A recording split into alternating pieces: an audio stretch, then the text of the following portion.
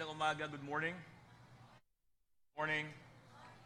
Sino sa inyo naka-attend na ng mga batch reunion? Taas nga yung kamay yung high school batch, tapos nagpatawag ng reunion. Sino yung mga naka-attend? Taas nga yung kamay.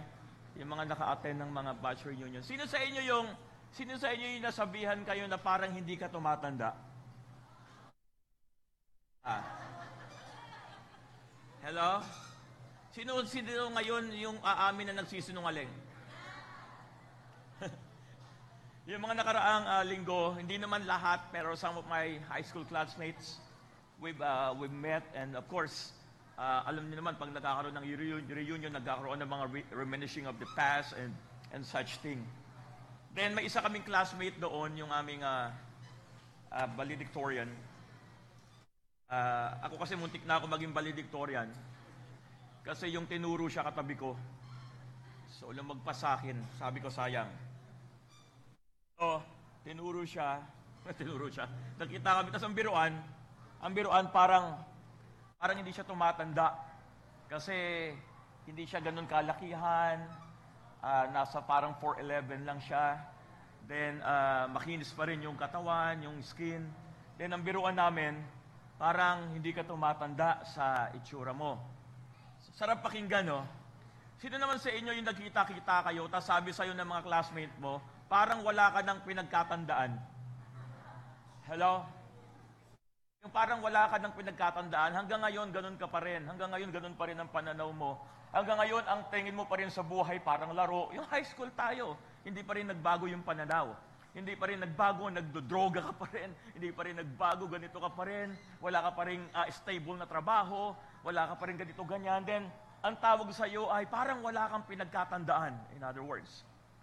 So, yung parang hindi ka tumatanda, tsaka parang wala kang pinagkatandaan, totally different perspective. Hopefully, ang sinasabi sa atin ay parang hindi tayo tumatanda.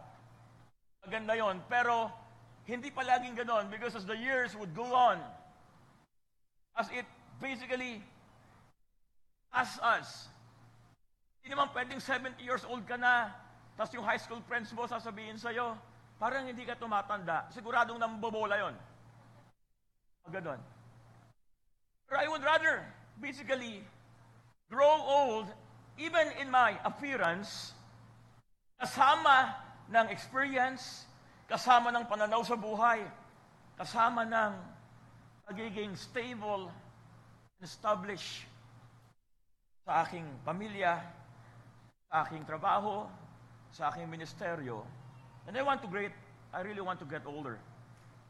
Those things. Pwede bang tayong lahat ay tumayo at hawakan natin yung mga Bible natin? Hallelujah. Sino dito yung mga bumili ng Bible? Yung mga walang Bible, sabi mo sa sarili mo, magalak ka aking kaluluwa. Sige, yung mga walang Bible, sabi mo, magalak ka aking kaluluwa. Sapagkat next week, ang finance team ay magbebenta ng Bible. Magiging fundraising daw nila, magbebenta sila ng Bible. Yung may Apocrypha. So sabay nating isigaw ng malakas. 1, 2, 3. This is the Word of God. I believe in the Word of God. I am healthy, wealthy, strong, and prosperous. I am saved by the blood. I am the righteousness of God in Christ Jesus. And I will never ever be the same again. Amen. 1 John chapter 2 verses 12 hanggang 14, let me read it for all of us. Sabi dito, I write to you, little children, from the word diakisnos. So talagang tinutukoy dito ay mga bata. Hindi ito yung mga teenager. When the Apostle John was writing this book, he was referring to the little children as in those little children. Ulitin ko, hindi yung mga teenager. Because your sins are forgiven you for His name's sake. So in other words, hindi talaga yung batang muwang, physically, yung tinutuko dito ni Apostle John, kundi yung spiritual status ng isang tao o isang mananampalataya. Let me continue on reading. I write to you, fathers, because you have known him who is from the beginning. I want you to see that. So yung unang binanggit niya yung word na father, ang sabi diyan, because you have known him from the beginning. And he said, I write to you, young men, because you have overcome the wicked one. Pag ikaw pala ay medyo nagiging matured na, nagiging young men or young women, ikaw ay nakaka-overcome na ng mga pagsubok sa buhay, ng mga problema sa buhay, na ang nagiging pananaw mo ay lumalawak, lumalalim when you are becoming matured. And he said, I write to you, little children. So he went back again to the little children. And he said, because you have known the Father. I have written to you, fathers, because you have known the Father. So I want you to understand this thing. Yung binabanggit ni Apostle John dito, yung word na Father, laging ang binabanggit lang niya, because you have known Him from the beginning. Because you have known Him, our Father. And He said, I have written to you, Father, because you have known Him who is from the beginning. I have written to you, young men, because you are strong. Because you are strong. How do you know when someone is getting matured, spiritually speaking? How do you know when someone is getting stable, spiritually speaking? Ang sabi dito, they're becoming stronger. They're becoming stable. And the Word of God abides in you. There's no one for us to overcome the wicked one, or the Word, in other words, unless we understand the importance of abiding the Word of God. And you have overcome the wicked one. So, kung titignan natin dito, may mga inulit-ulit the Apostle John, he was writing this particular 3 verses.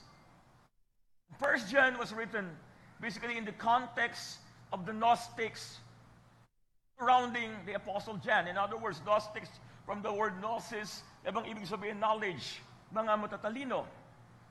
Pag sumusulat siya kay Apostle Peter, he becomes a little bit simpler because Peter was a fisherman. So depende kung kanino sumusulat si Apostle John. And here, sinasabi ng mga Gnostics, we know a lot of things. Basically, ang tingin nga namin sa Diyos, kay Jesus Christ ay tao lang. That's the gnosis. Because they follow logic. Then, the Apostle John wrote, better. Number 1, straightforward. Speaking of the presence of God, meron tinatawag na sequence, if I may say, put it this way, maybe mas magandang ilagay yung level. So, i-define natin ngayong umaga, saan tayo? Tignan mo yung katabi mo. Sabihin mo, malalaman mo ngayon, if you are still a child or in the level of children, or young men, or spiritually matured fathers. So we'll know. We'll know. Number 1, children. This basically focus on the work of God. They basically focus on things that they hear about the work of God, the sovereign Lord. Titignan ninyo, sabi sa verse, I write to you, little children, because your sins are forgiven. So kaya, yung mga nasa Grace Community, yung mga nasa New Covenant, na doon na lang talaga sila. Hindi pa sa mahalaga sa akin, pinatawad ako ng Panginoon. Hindi na pinag-uusapan yung obedience, yung worship, yung pledge, yung offering, yung tithing. Ayoko pag-usapan yung mga bagay na, basta ang alam ko, yung mga ginawa ni Lord sa buhay ko, pinatawad niya ako, nilinis niya ako. Magaganda yan. Those are wonderful things. Pero ang sabi ng Scripture, those are for the, sabi natin lahat, children. Mahalaga ba yun? Oo. Kasi pag bata ka ba, ayan yung foundational stage. Kaya may mga tao ngayon na magulo ang buhay, ang pananaw, because hindi naging maayos yung kanilang foundational stage. Kasi yung bata pa lang sila because of their environment, the people around them, those who surround them, medyo kakaiba. Kaya pag hindi mo rin naayos ang foundation, basically, lalaki ang isang tao na ang pananaw ay kakaiba. For example, if you grow up in a family wherein wala lagi yung magulang mo, may konting distorted ang pananaw mo. Pinag-uusapan ng salitang pamilya. Pag ang nanay ay dominante, tapos yung tatay ay masunurin, sabi mo sa katabi mo, Hallelujah.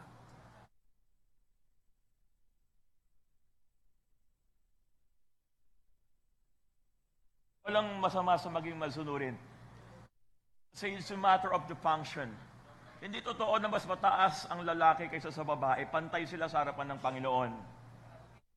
Yung sinasabi sa Ephesians is not their identity, but their function.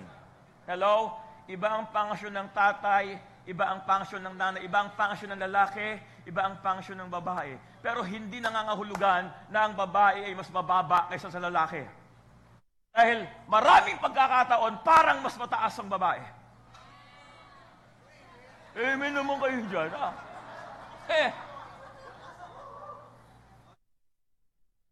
Sabi ko, maraming pagkakataon na parang. Panginoon, yung mga nag-iisip na mas mataas sila sa lalaki, I rebuke them in Jesus' name.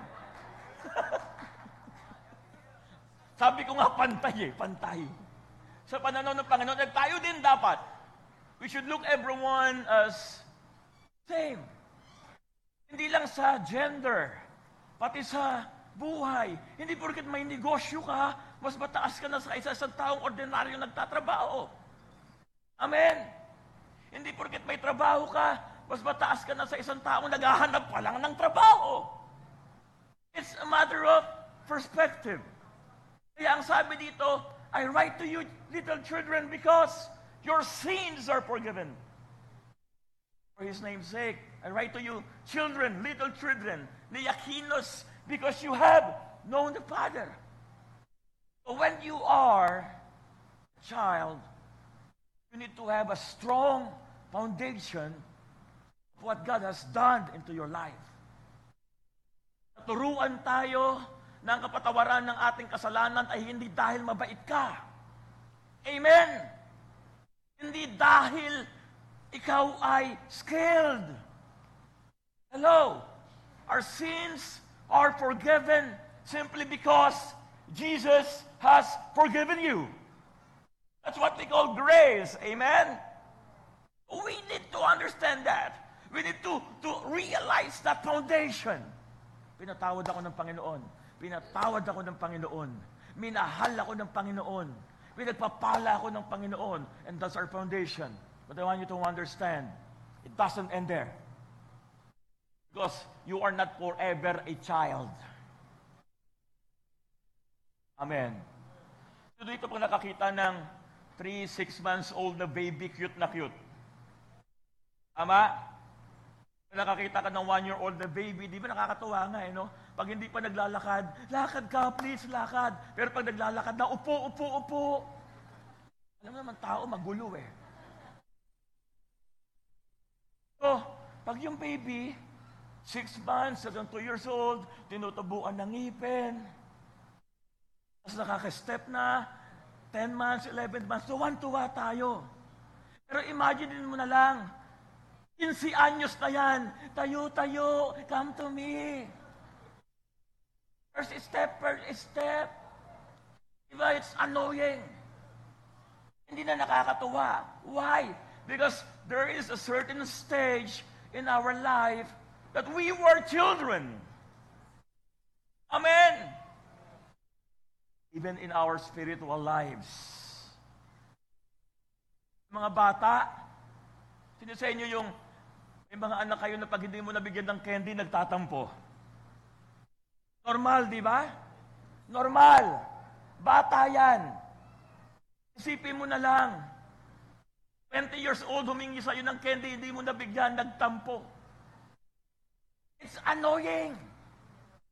Are we getting the point? Why? Because they should have already left that stage. Pag matured ka na, hindi ka na matampuhin. Sabihin mo sa katabi mo. Sige, sabihin mo sa katabi mo. Pag matured ka na. Parang ayaw nyo. Ang sarap ng ano no? Ang sarap ng on the other side of the coin. Di ba kaya nga yung kanta ni Gary B, Warrior is a Child? Ang sarap rin talaga minsan na hindi ka umaalis sa stage nang alam mong may naglalambing sa'yo, alam mong may nag-aalaga sa'yo, ano? Alam mong may sumusubaybay sa'yo. Until right now, hanggang ngayon, pag medyo malaki-laki ang mga problema, hinarap na pagsubok, minsan iniisip ko pa rin, sana buhay pa rin daddy ko, no? Sana buhay pa rin si daddy. Siguro kung buhay pa siya, yung mga ganitong problema, pinag-uusapan namin, pinaghahatian namin yung how to solve things, yung mga responsibilities. There is something inside of us that we always want to stay as a child. But life is not, that's not the way life is. Hello? Diba? Sino sa inyo yung gustong-gusto pa rin tinitext, kamusta ka na? Normal sa tao yan eh. Pero ang tanong ito, paano kung walang nag-text? Paano kung wala man lang nangamusta? Would you what?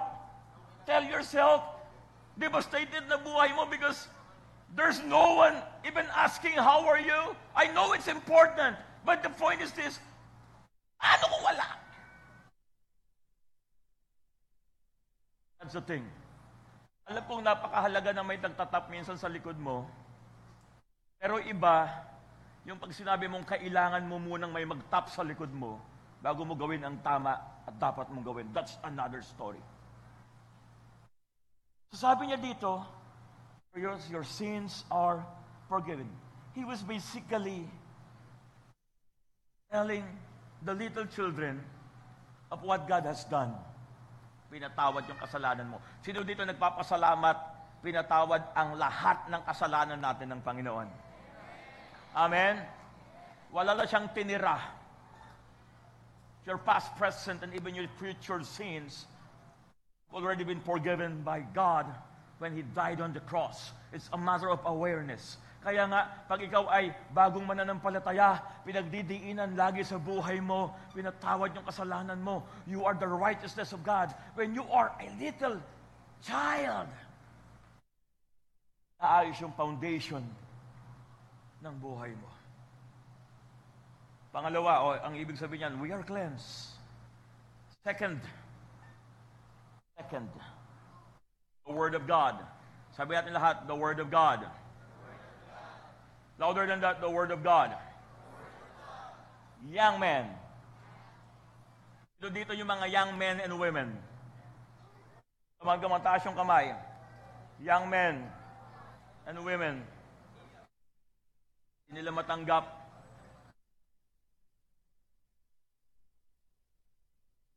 Yung children, ang ginamit doon is tekyon. Ito pala ang neoniscus sa Scripture, sa New Testament.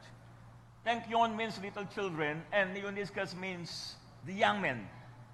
At pag pinag-aralan mo yung neoniscus, ang ibig sabihin dito, in their prime. Sabi natin lahat, in their prime. Ito kumbaga sa basketball player, ito yung hindi ka na rookie. Ito yung medyo nag-matured ka na sa basketball, hindi na puro talon, hindi na puro bilis, you start to think. You start to become a matured person. Sabi niya dito, young men, bakit word? So, let me show it to you. Sabi dito sa verses 13, second part and second part of verse 14, sabi niyo, I write to you, young men, because you have overcome the wicked one. So, ang mga young men, yung mga hindi na spiritual children, medyo lumalago na sila, pananampalataya, now they start to overcome life's obstacles. Now, they start to overcome the wicked one, the temptations. They now start to overcome things nangyayari sa buhay nila. Sabi sa verse 14, the second part, I have written to you, young men, because you are strong, and the Word of God. Sabi natin lahat, the Word of God. Can you say louder than that, the Word of God? So it is basically telling us, in order for me to be strong, I will overcome the wicked one, pero the Word of God must abide in my life. Kaya napakahalaga ng church. Kaya napakahalaga ng scripture. Kaya napakahalaga ng D-group. Kaya napakahalaga ng salita ng Diyos. Why? Because the Word that abides in you will make you stronger, and that strength that you have will make you overcome the evil one. Amen? Amen? Young men, paano mo i-define pag ikaw ay spiritual child, ang level ng iyong spirituality? Simple lang, puro sarili. Pinatawad ako, pinagpala ako. Yan, may masama ba dyan? Wala naman ako sinasabing masama. Pero that's how children act. Puro sakin. Kaya nga, when we were talking last December with Pastor Glenn and Pastor Mark, we're talking about some songs. May mga kanta na mapapansin mo, spiritual, maganda naman, biblical naman, pero for the spiritual children. Talk about forgiveness, talks about this, wonderful things. Kasi foundation talaga natin yon. Tama? Pero pag pinag-uusapan na yung pagiging young men, ito na yung mga overcomer. Ito na yung mga naniniwala sa kahalagahan ng salita ng Diyos. Amen? Ito na yung mga nagbubukas ng Bible. Ito sa inyo, may Bible pero hanggang ngayon bago. When was the last time you opened that book? The point is this, pretty simple. I write to you, young men, because you have overcome the wicked one. I written to you, young men, because you are strong and the Word of God abides in you, and you have overcome the Word. These young men, kung yung mga little children, the works of God, yung mga ginawa ng Panginoon, ilinis ako, pinatawad ako. Ito naman, mga young men, yung word ni Lord, that you are a conqueror. Amen? Hello, sabi mo sa katabi mo, conqueror ka. And last, dito ako magbibigay ng konting emphasis. The who, quote and quote, the who, God. Fathers. Ang mga spiritually matured na mga fathers sa Scripture, according to John, ganda ng pagkakabanat niya. Pag ikaw ay spiritual children, o spiritual in your level as a children, puro kabig. Pinatawad ako. Diba? Kaya nga, matatawa ka sa mga nasa OSAS, sa Grace Community, yung mga nasa Grace, sa Theological Community, yung once saved, always saved, which I believe, eternal security. Sasabihin nila, okay lang gumawa ng kasalanan, kasi eternally saved naman ako eh. That's what we call children. Hello? Because they focus on, okay lang kay Lord yan. Puro kabig, puro kabig, puro para sa Kanya. That's children. Pag nagiging young men ka nga, nakakaranas ka na ng mga problema, nakakaranas ka na ng mga pagsubok, dumadating ka na sa point na hindi mo alam kung saan mo kukunin yung pambayad mo. Dumadating ka na sa point minsan na ganito, ganyan, because you are becoming mature, then you see life, responsibilities, and such things. Pero pag ikaw ay naging sa level ng father, hindi. Sabi niya dito, basahin natin. I write to you, fathers, because you have known Him who is from the beginning. Ano may ibig sabihin nun? Fathers, kilala niyo kung sino ang Diyos, kahit ano daanan niyo, alam niyo kung sino ang Panginoon. Amen? Dumadaan ka sa problema, you have known Him from the beginning. Hindi siya nagbabago, hindi siya nagkukulang. Then sabi siya ng next verse, I have written to you, fathers, because you have known Him who is from the beginning. And why did you see this? Yung word na know, nanggaling sa salitang ginosko. Known Him from the beginning. And the word ginosko means to come to know, recognize, perceive, knowledge, come to know, learn, ascertain, realize. Pakilagay dito, nandiyan yan, pakilagay lang. To know, especially through personal experience ito.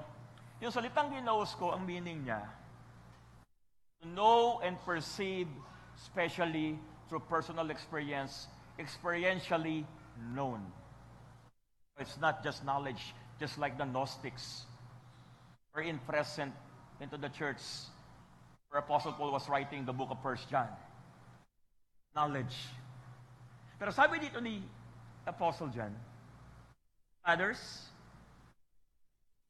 hindi na issue sa'yo yung forgiveness. Fathers, dami mo nang na-overcome na pagsubok sa buhay, dinaanan na journey. But at the end of the day, fathers, kilala nila kung sino ang Diyos sa buhay nila. Amen? Kilala na nila ang katapatan ng Diyos sa buhay nila. They know and perceive who God is in their personal experiences, in their lives. They experientially know God, who God is. And I really pray 2024 is the year of God's presence.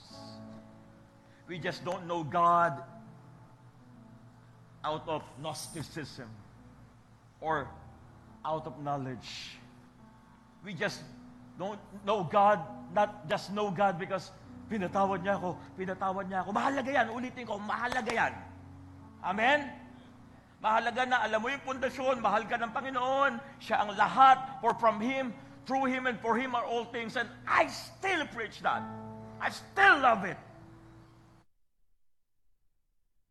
But life is real. There will be pressures.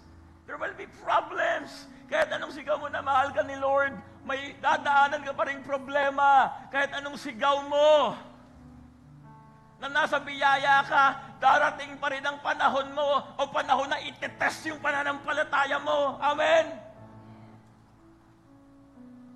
And because you are already maturing, you are now starting to overcome the world, to overcome the temptation of the wicked one, to overcome those you thought you cannot overcome. Then dumating ka na sa point, you become spiritually so matured that whatever happens in your life, naranasan mo na kung sino ang Diyos. At alam mo, hindi siya magbabago noon, ngayon, at magpakailanman. Amen? No, we thank the Lord, not because we have problems. Hindi na nga ako ang Panginoon na hindi ka magkakaproblema, hindi ka magkakaroon ng pagsubok. Hindi na nga, that's a childish story. Kasi Lord, nasa iyo. Malakas ka na. Automatic yun. Hindi ka natutumba. Hindi ka na makakaranas ng problema. You are now in the bed of roses. Even roses, may mga tinik. Because those are part of life. Amen? God did not promise that you will never experience problems. What God has promised, in the midst of the problem, He will never leave you. Ayun ang pangako ng Panginoon. I hate childish story. Ay, yung mga Israelita tumawid nang nahati ang dagat. Wonderful stories. But before it happened, they were walking. They even started to doubt God. Lord, dinala niyo pa kami dito para mamatay lang? And they have overcome those things because of the grace of God. Amen? And I really pray that we will know Him in a ginosko way of knowing God, His presence. I don't only hear that He's good. I know because I experience His goodness. I don't only know that He can perform miracles. I know, ginosko, by experience, that He does signs and wonders and miracles. I just don't know or not know that He blesses me. Alam ko nagpapala siya, but I ginosko that He really is blessing me all the day of my life. Amen? Sino sa inyo niniwala God is magnificent? He is so wonderfully awesome. Amen? Sino sa inyo sasabay sa akin sa umagang ito dahil hindi lang tayo children, hindi lang tayo young men. Maybe some of us, walang problema, it's a stage. But we are already men and women who know God not only by knowledge, but by experience. Amen? Sasambahin natin ang Panginoon. Sige, tayong lahat. And we will shout that He is wonderful. He is marvelous. He is awesome. Let's sing this song.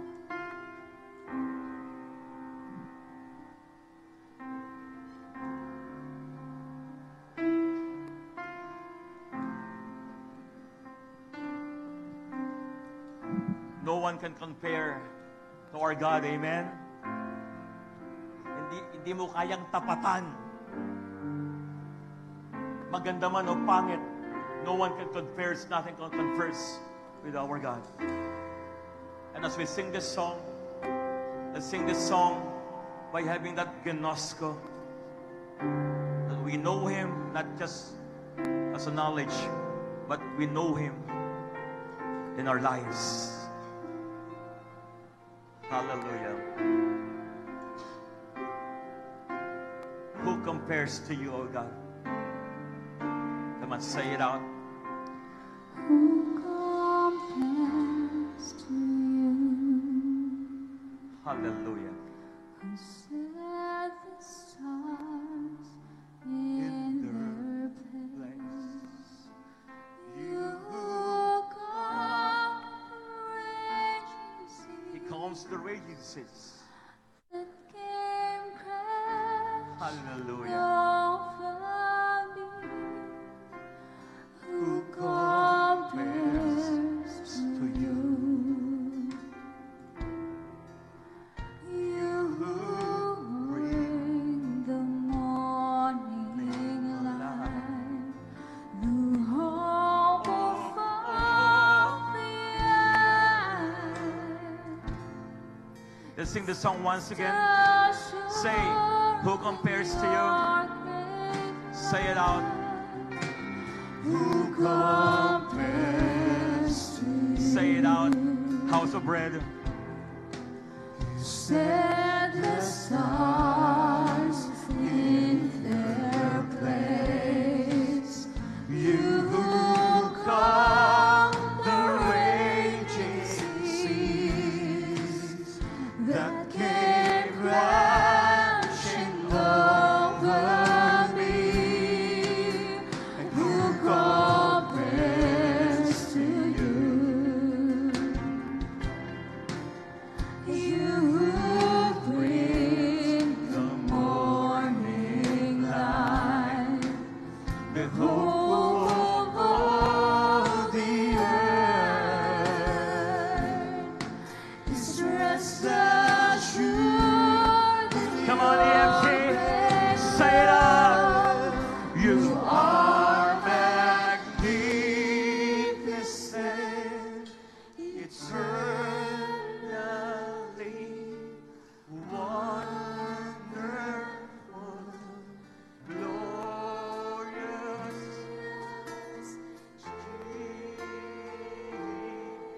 Jesus. No one ever will compare to you, Jesus. No one can ever compare to you, Lord. When the evening fades, Say it out. you call forth songs of joy, and as the morning waves, Say it out. we your children give you praise. You are magnificent, eternally wonderful, glorious Jesus.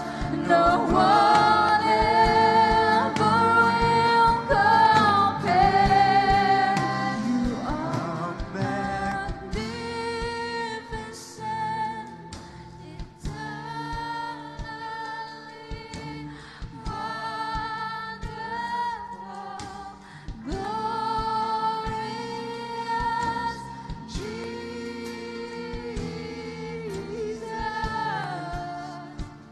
I want you to internally, can we pause the second stanza? I just want to read it before we sing it once again. Sabi dito, when the evening fades, evening is a picture of darkness. The scripture says, you call forth songs of joy. That we can have the joy even in the evening. Amen. And the script, the song says, and when the morning wakes, we will worship you. We will praise you. As you give us new life, as you give us new perspective, as you give us new strength, as the morning wakes, we, your children, will give you praise.